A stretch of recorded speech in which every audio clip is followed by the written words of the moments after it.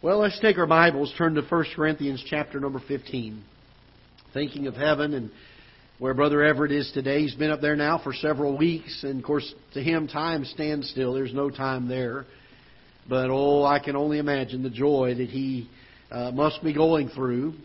And I'll tell you, it makes some of us envious about it, doesn't it, as we get a little closer to heaven. Not that we don't enjoy things in this world, but the Bible says that our minds and our eyes can't even comprehend or see. There's not been a person that's seen anything in this earth that even compares to heaven. Our minds cannot comprehend it. And the joy that's going to be there, that the greatest joy that I've had in my life, and I've had several times. I remember when my kids were born. Boy, I'll tell you, I just was overwhelmed. I thought I was going to pass out on the floor from joy. And I was just overwhelmed with it. And certain times in my life where I've had such wonderful joy.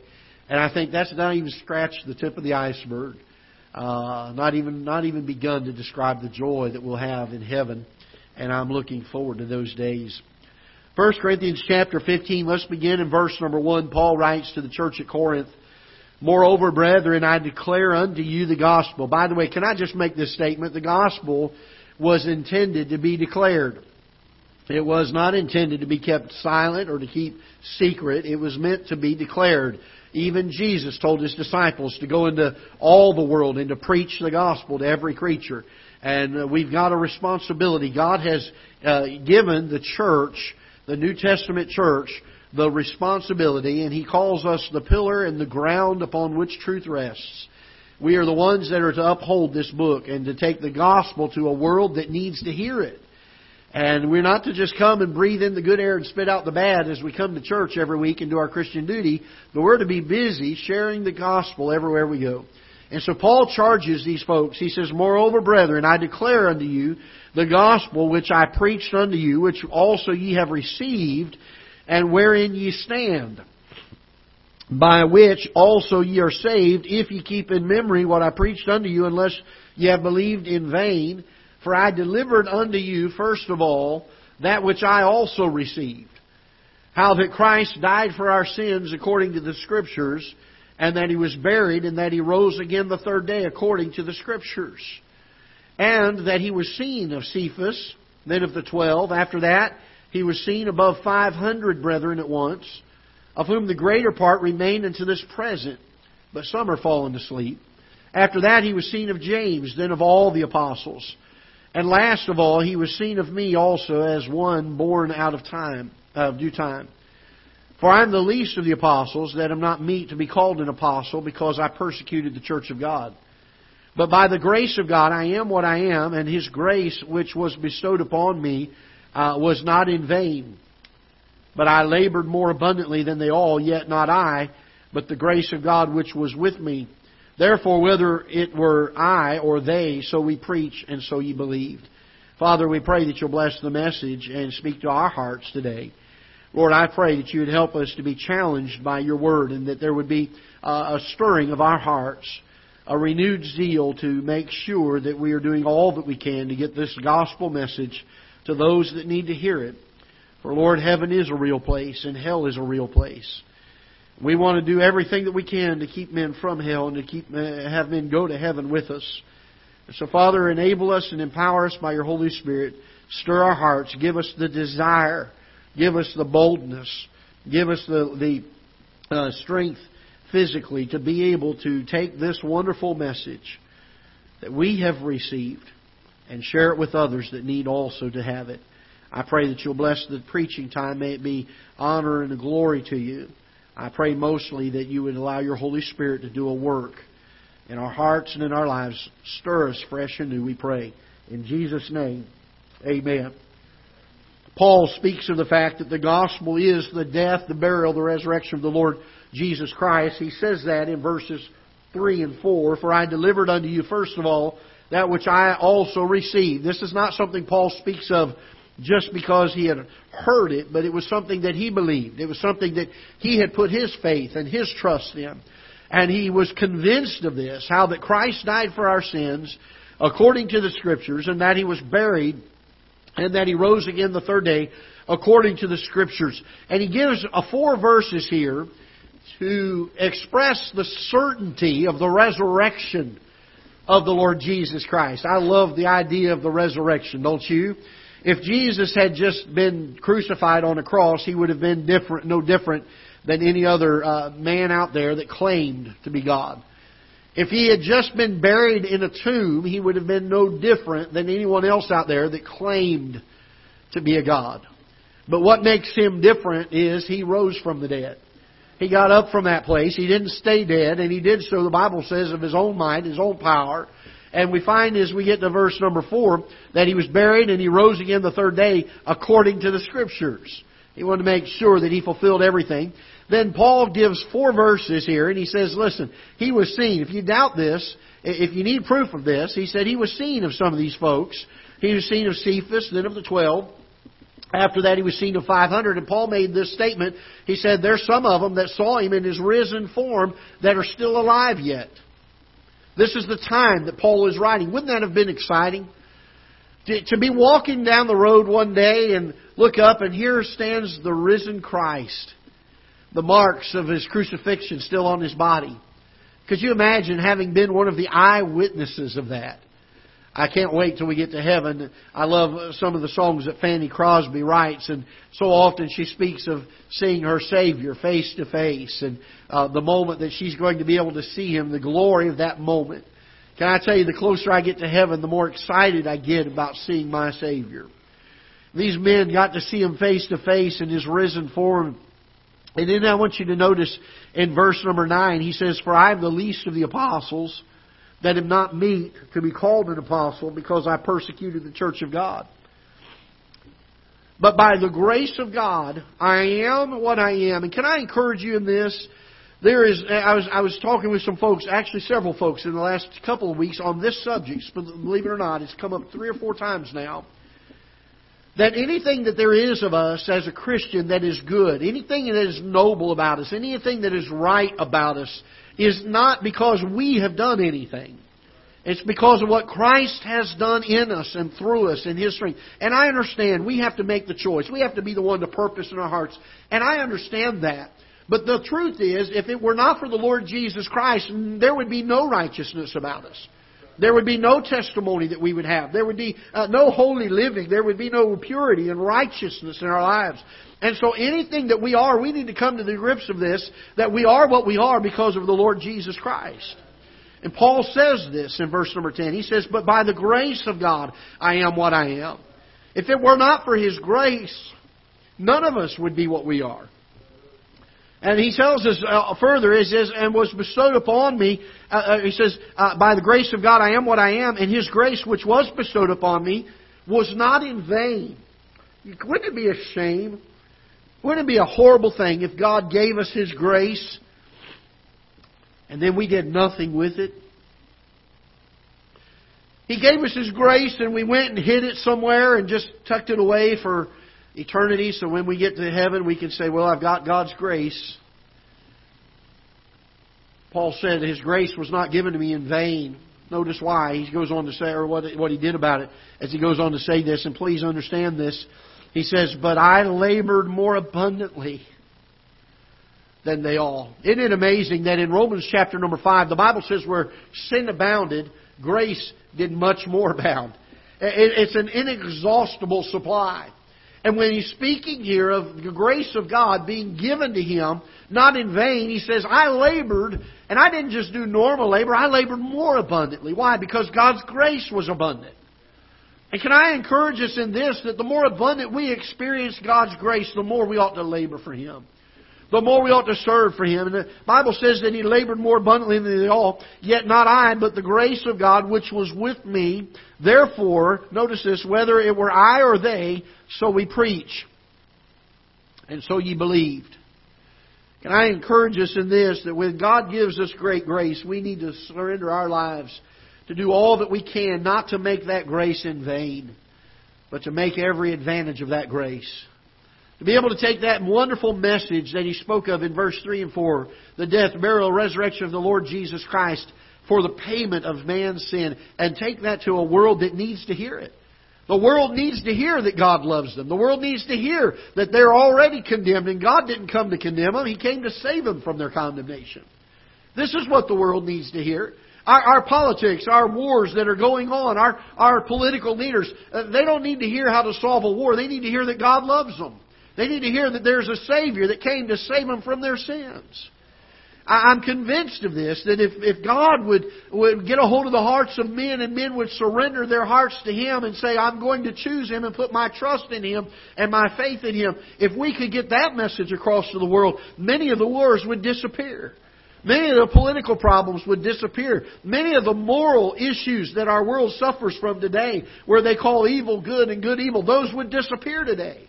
The failure of our society has not been our politics, it's been our religion. It's been our preaching from the pulpits. Oh, that we would get a grasp on this. Paul said, I was given the grace of God, and I made sure that His grace was not given in vain.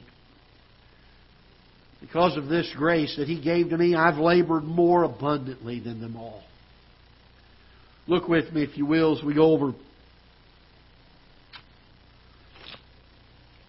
Let's go down to verse number 51, if you will. And I wish we had time to develop the middle part of the chapter, and maybe next Sunday we'll deal with that. But to get to this idea of what Paul is speaking of here in the first part of the chapter, as we get to verse number 51, he says, Behold, I show you a mystery. We shall not all sleep, but we shall all be changed. Here a few weeks ago, Brother Everett closed his eyes in this earth and opened them in heaven.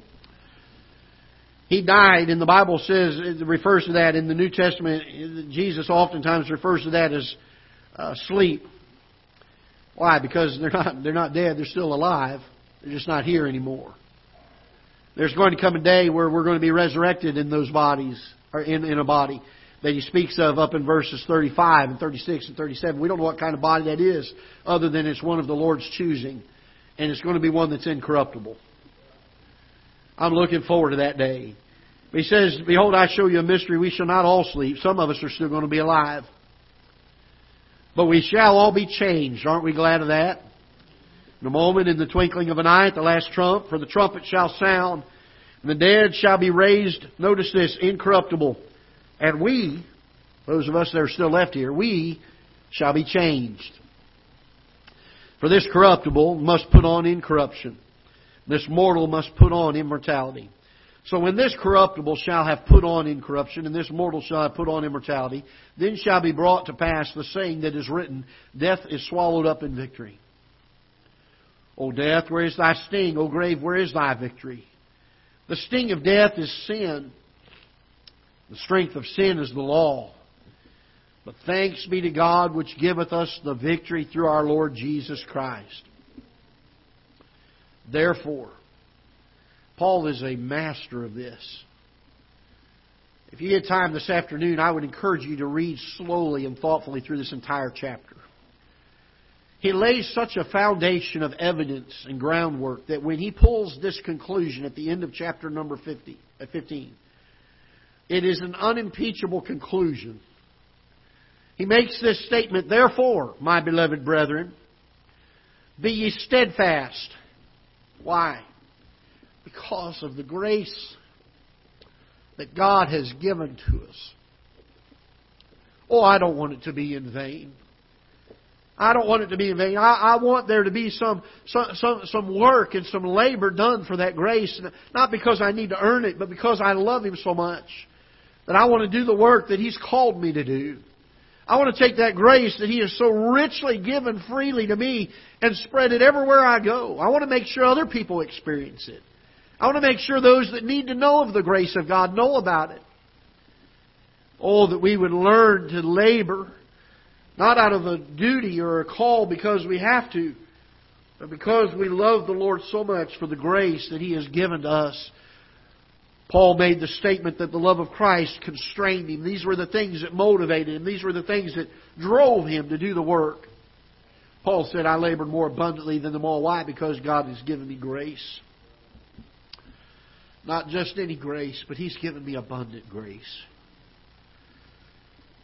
You say, how do you know that? Because I had a great sin in my life. I had great sin. Paul said, I was the chiefest of sinners. I persecuted the church. I'm not even worthy to be an apostle, he said. That's how much grace God gave me. God looked down and saw a man that despised those that had trusted Him as their Savior. God looked down and saw a man that was arresting and putting into prison and even consenting to the deaths of those that had put their faith and trust in the Lord Jesus Christ. And God looked down, and of all the people in the world, He looked at Paul and said, I want to give him grace. I want to give him not just any grace, I want to give him abundant grace. Therefore, be ye steadfast, unmovable, always abounding in the work of the Lord. For as much as you know that your labor is not in vain in the Lord. You know what's interesting? When we labor in such a way that God's grace is not in vain, God makes it so that our labor is not in vain. I loved Brother Everett, and I certainly looked at his life and I thought, boy, there's a fella who understood the abundance of the grace that God had given to him. This is a man who was faithful. He was steadfast. He's unmovable. He's always abounding in the work of the Lord. Wouldn't it be wonderful if it could be said of us, if it could be put upon our tombstones, steadfast, unmovable, and always abounding in the work of the Lord. Why? Why should I do this, Pastor? Why should I labor? Why should I give my life? Why should I sacrifice? Why should I pay the price for other people to hear the gospel? Because God has given me abundant grace. And I don't want that to be in vain.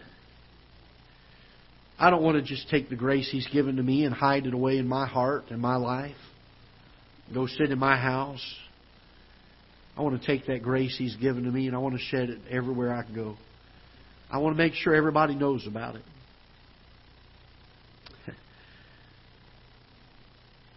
We're going to be raised one of these days. We're going to be given an uncorruptible body, and we're going to, the Bible says, be able to spend an eternity with the Lord. You want to know the abundance of God's grace? The abundance of God's grace is found in verse number 55. O death, where is thy sting? Death doesn't have a sting for those that have had the grace of God bestowed on them anymore, does it? I was reminded a number of years ago of a fellow that was threatened for preaching the gospel of the Lord Jesus Christ. The guy came in, pointed a gun at him, said, I'll kill you if you keep doing this. He said, you can't threaten me with heaven. And kept on preaching. I thought, oh, what a wonderful testimony. The sting of death, it's gone. The victory of the grave, it's gone. Why? Because of the abundant grace of the Lord Jesus Christ that He has given to each of us. And so Paul ends it with, therefore, because of this great grace, be ye steadfast, unmovable, always abounding in the work of the Lord. We're living in a day where Christians are plummeting down the hill of compromise. Even in churches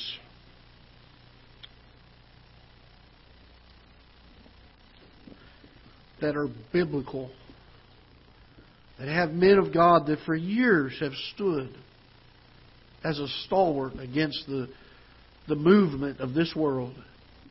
We're watching them bend and we're watching them bow. We're watching the ground erode beneath them. And we're watching them compromise. I would say that makes the grace of God vain, empty, of none effect.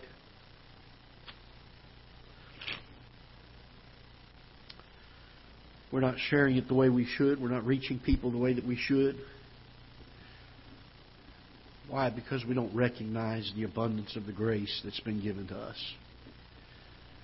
We don't recognize the responsibility that we have to take that wonderful gospel message to others.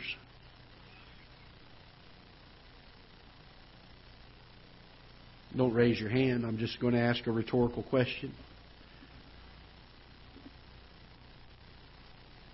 How many people have we met in the last 7 days?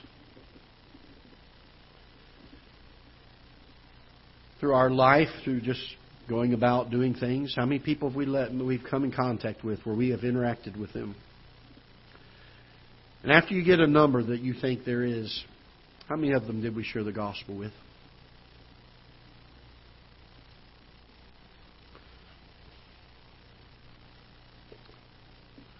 Paul said, I have labored more abundantly than they all. Could that be said of you and I? For the grace that God has given to us, could that be said of you and I? I've labored more abundantly. Paul understood, recognized that there was a responsibility. More importantly, he didn't have to be told of the responsibility. He saw the great debt that he owed. He saw that God reached down and took one of the least that he could ever think of and said, I'm going to show you a grace that is abundant. It's more than enough to forgive you of your sin, and it is more than enough to help you live a life of sacrifice and pleasing to me. I often wonder, when we get to heaven, how many times we're going to have to watch replayed the times that we had opportunity to share the gospel with someone and we did not do it. I wonder how many tears are going to be shed. I wonder how many times, or if it's even going to be possible, for folks to look over at us in heaven as they hear the Lord say, depart from me, I never knew you. As we watch time after time people that we had come in contact with, that we had had interactions with, that we had talked with, that we had the opportunity to share the gospel with, that we didn't. Oh, that God would help us not to take the grace that has been so abundantly given to us and have it in vain simply because we do not labor. We are not steadfast. We are not unmovable. We're not abounding in the work of the Lord. We're in a time, and I'll be real honest with you, real transparent here. We're in a time that there needs to be a revival of God's people that will say, I will not be moved. I'm going to stand on the Word of God and it alone. I'm not going to follow the cares of this world. I'm not going to follow the trends, the immorality, the fleshly, worldly lusts of this world. I'm not going to follow those things. I'm going to be steadfast. Not only am I going to be steadfast, I'm going to make sure that I'm not movable. You say, aren't those the same thing? Probably. But Paul's just saying, you know what? It's so important, I'm just going to make sure I'm not moving. I think one is giving a strength to it. The other one is a resolve not to move. And he says, I'm going to be abundant in the work of the Lord. You know what the word abundant means? More than is necessary. There are times we pat ourselves on the back because we had an opportunity to share a witness. And the truth is, it's not been more than is necessary. It's just been kind of the normal, or it's been the few times. We get to the end of our life. We stand in heaven. Are we going to be embarrassed, or is there going to be shame over how little we did for the Lord? Or are we going to be able to stand there and hear the words from the Father say, well done, thou good and faithful servant? Are we going to be perfect at it? I don't think so. I certainly believe there are oftentimes we miss opportunities. But what is the heart of the matter? Do we long to see people saved? Do we long to share the gospel with someone? Just one thought in the message this morning. Is the grace of God that's been bestowed on us, has it been bestowed in vain? Has it been bestowed in vain? It may have up to this point in our lives, but we can make a change in that. If we sit here this morning and say, yeah, it's been in vain, Pastor, I've not done all that I should have. I've not labored abundantly. We can make a change. We may not be able to go back and undo what we've done in our life in the past, but we can change what we do in the future. And we can decide and resolve and be steadfast and unmovable and always abounding in the work of the Lord in the future. I wonder, has God's grace been bestowed on us in vain? Let's stand together, shall we, with heads bowed and eyes closed. We don't have a piano player again this morning. Be praying for Miss Evelyn as she recovers from a fall that she took. But if God's spoken to your heart, I'm just going to have the altars open. It's really been more of a message thinking of heaven and the idea of the time we're going to be resurrected and going there. But the truth of the matter is we can't think of those things without thinking of the fact, are we reaching others with the gospel? Are we giving them opportunity? If God has spoken to your heart, perhaps you'd come, maybe pray in your seat or come to the altar. We'll give a few moments of prayer and then we'll close in a word of prayer.